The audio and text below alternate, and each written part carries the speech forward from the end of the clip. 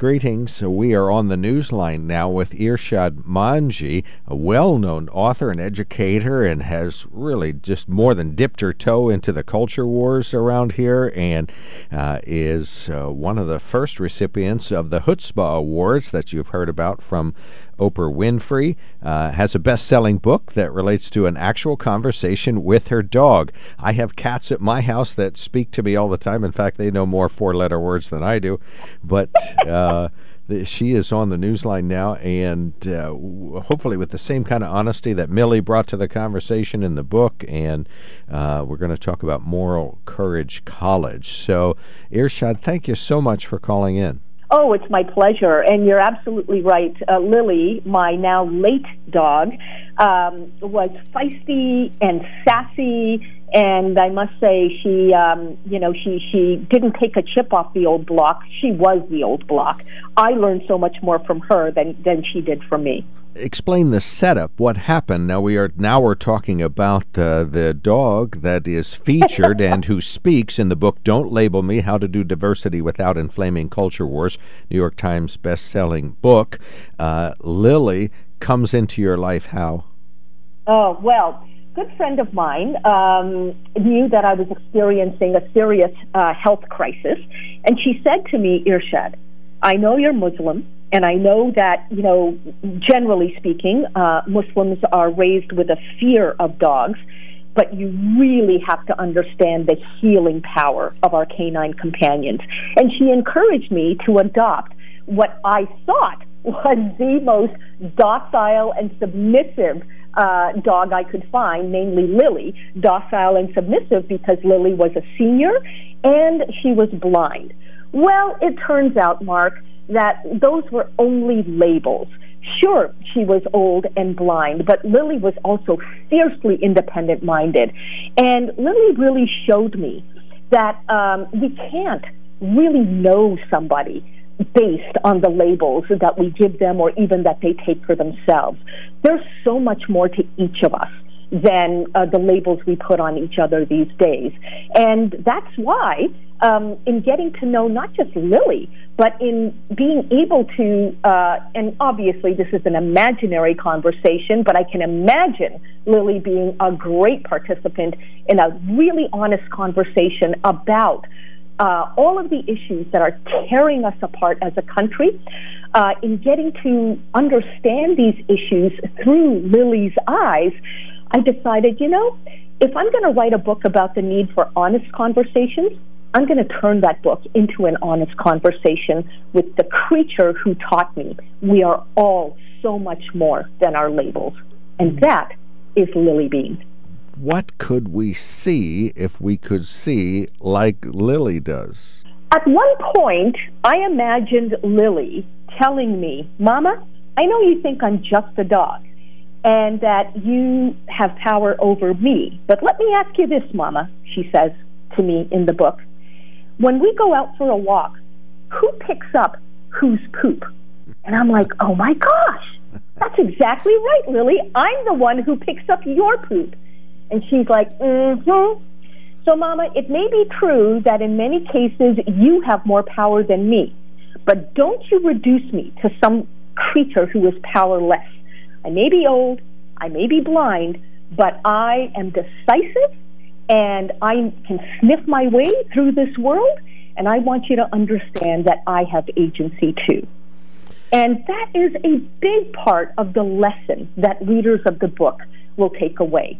That, we live in a time when we throw these labels onto each other in order to signal who has power and who is powerless. But the reality is that, power is not static. It is situational. And so we've got to not reduce one another, to victim and victor, but rather elevate each other to recognize that all of us have choices, and therefore we use those voices people to hear. Expound on that, this idea that moral courage is called for at this time. Yeah, so, there is a very simplistic definition of moral courage out there in popular culture. Pop culture defines moral courage as speaking truth to power. But the reason it's simplistic is that pop culture also pushes a story that you and I don't have any power. The power is in the system. And, people on the left and people on the right see the system differently, but think of themselves as powerless today. Well, moral courage actually recognizes that each of us has power, meaning that we're all born with a part of the brain that is able to manipulate us into feeling defensive, into feeling stressed out, and even fearful whenever we encounter differences. And that includes differences of viewpoint, differences of opinion.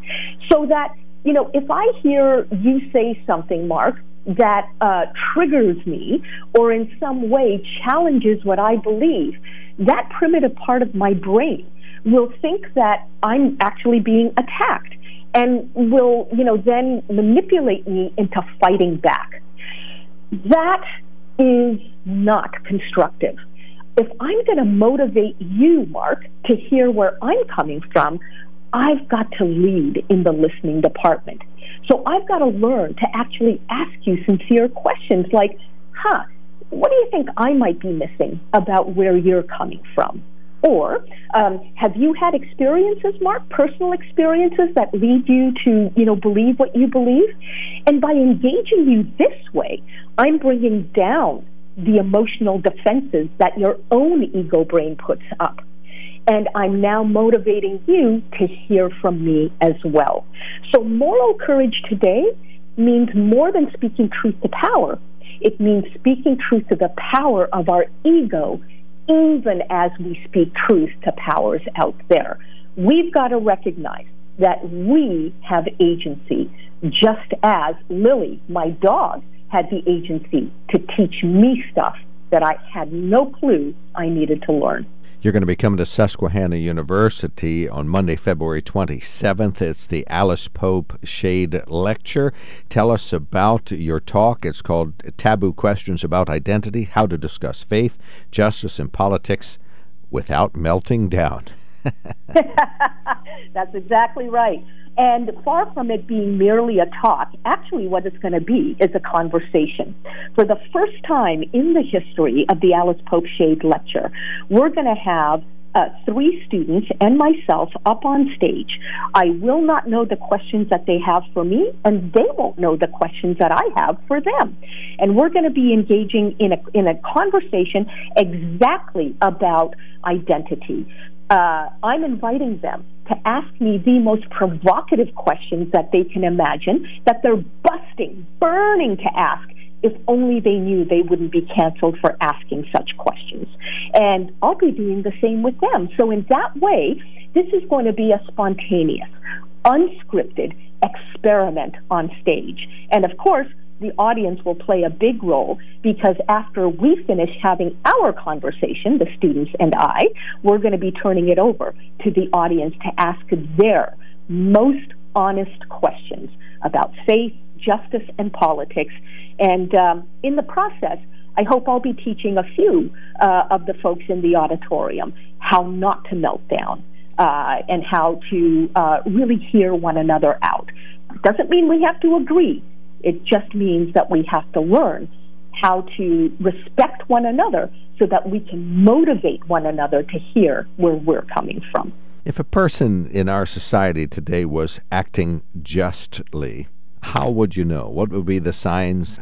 Just behavior makes people reduce or lower their emotional defenses so that we can all think more clearly about the common problems that we face and the situations that we're in. Emotion is a wonderful thing when it is joy and grace and empathy. But too often, emotions are very, very negative, and they actually cloud what's really going on in front of us. So that's why we've got to learn to, meld, if you will, or merge thinking and feeling at the same time. And how will we know when somebody is acting justly or acting respectfully? One of the ways we know is that they're sincerely interested in hearing where we are coming from. So, Mark, if you said something that, frankly, offended me, I would be treating you with respect when I ask you, hey, tell me where that's coming from. Like maybe there's a backstory or a context for what you just said. Tell me more. And that way, I'm still, hearing you out.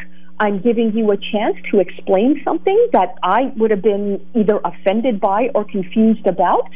And I don't have to agree with what you're saying, but I do have to understand why you say what you say so that when I'm ready to tell you how I feel about it, you will be more motivated to see where I am coming from. You see, again, none of this is about being merely nice. It's about helping one another appreciate that where we're coming from has context to it. And that way, we can accept one another, we can respect one another without having to agree all the time. Notice then that means we can both stand our ground and create common ground at the same time. That is the sweet spot, and that is what requires moral courage. Well, I'd have to say, Irshad, this is your time. I mean, we're on the brink, I would have to think, and you are here to tell us how to, to actually listen to people and respect people. Yep, without having to agree with people. That's the beauty. Nobody is asking anybody to compromise or dilute their convictions and values. And when, folks attend the Alice Pope Shade conversation, not lecture, but conversation on February 27th at Susquehanna University, they're going to see that there are certain skills that they can take away from that experience and even apply at home. So I think there's something in this for everyone. We're terribly divided these days politically and culturally. Are we in trouble? We're in trouble if we believe that it has to be this way. And we're in trouble when we point fingers and expect only the so-called other side to change. Here's the beauty, and here's the great responsibility that we all have.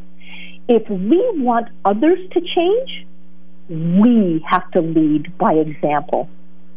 So when we transform ourselves, we actually wind up transforming our society. It really does start with us. And that's why this is good news. We all know if we're part of a family, you can't control other people. The only person you can control is you. And that's what makes the moral courage method of communicating across divides eminently doable.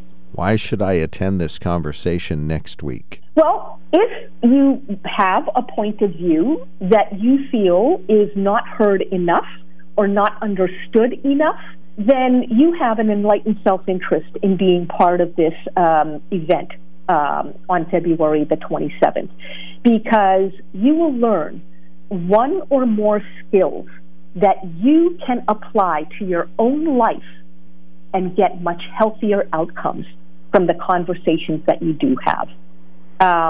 So if you're someone who wants more respect, not just in your society, but also towards you, come next week to the lecture, and you'll walk away with something very practical to do. Anything else you would like to tell us in this short time that we have allocated this morning? Well, I think there's going to be a serious entertainment factor here in this experience on February 27th, because it's going to be spontaneous, meaning that the conversation on stage will not be scripted. So I'm sure the students will be taken aback by some of what I have to say, and I'll probably be stumped by some of what they have to say. And that's called life. There are lots of things in this world we can't control, and each other is among them. So if you want to learn, how to, in the words of Bruce Lee, the martial arts icon, if you want to learn how to be like water, if you want to get to where you need to go, recognizing that there are obstacles in your path, and you've got to wash over the obstacles, glide around the obstacles, seep through the obstacles, and not merely crash against the obstacles. If you want to fill your toolkit with all kinds of ways of getting to where you want to be, you're going to want to be at this event on February 27th at 7:30 p.m. at Susquehanna University. And I so look forward to seeing people there.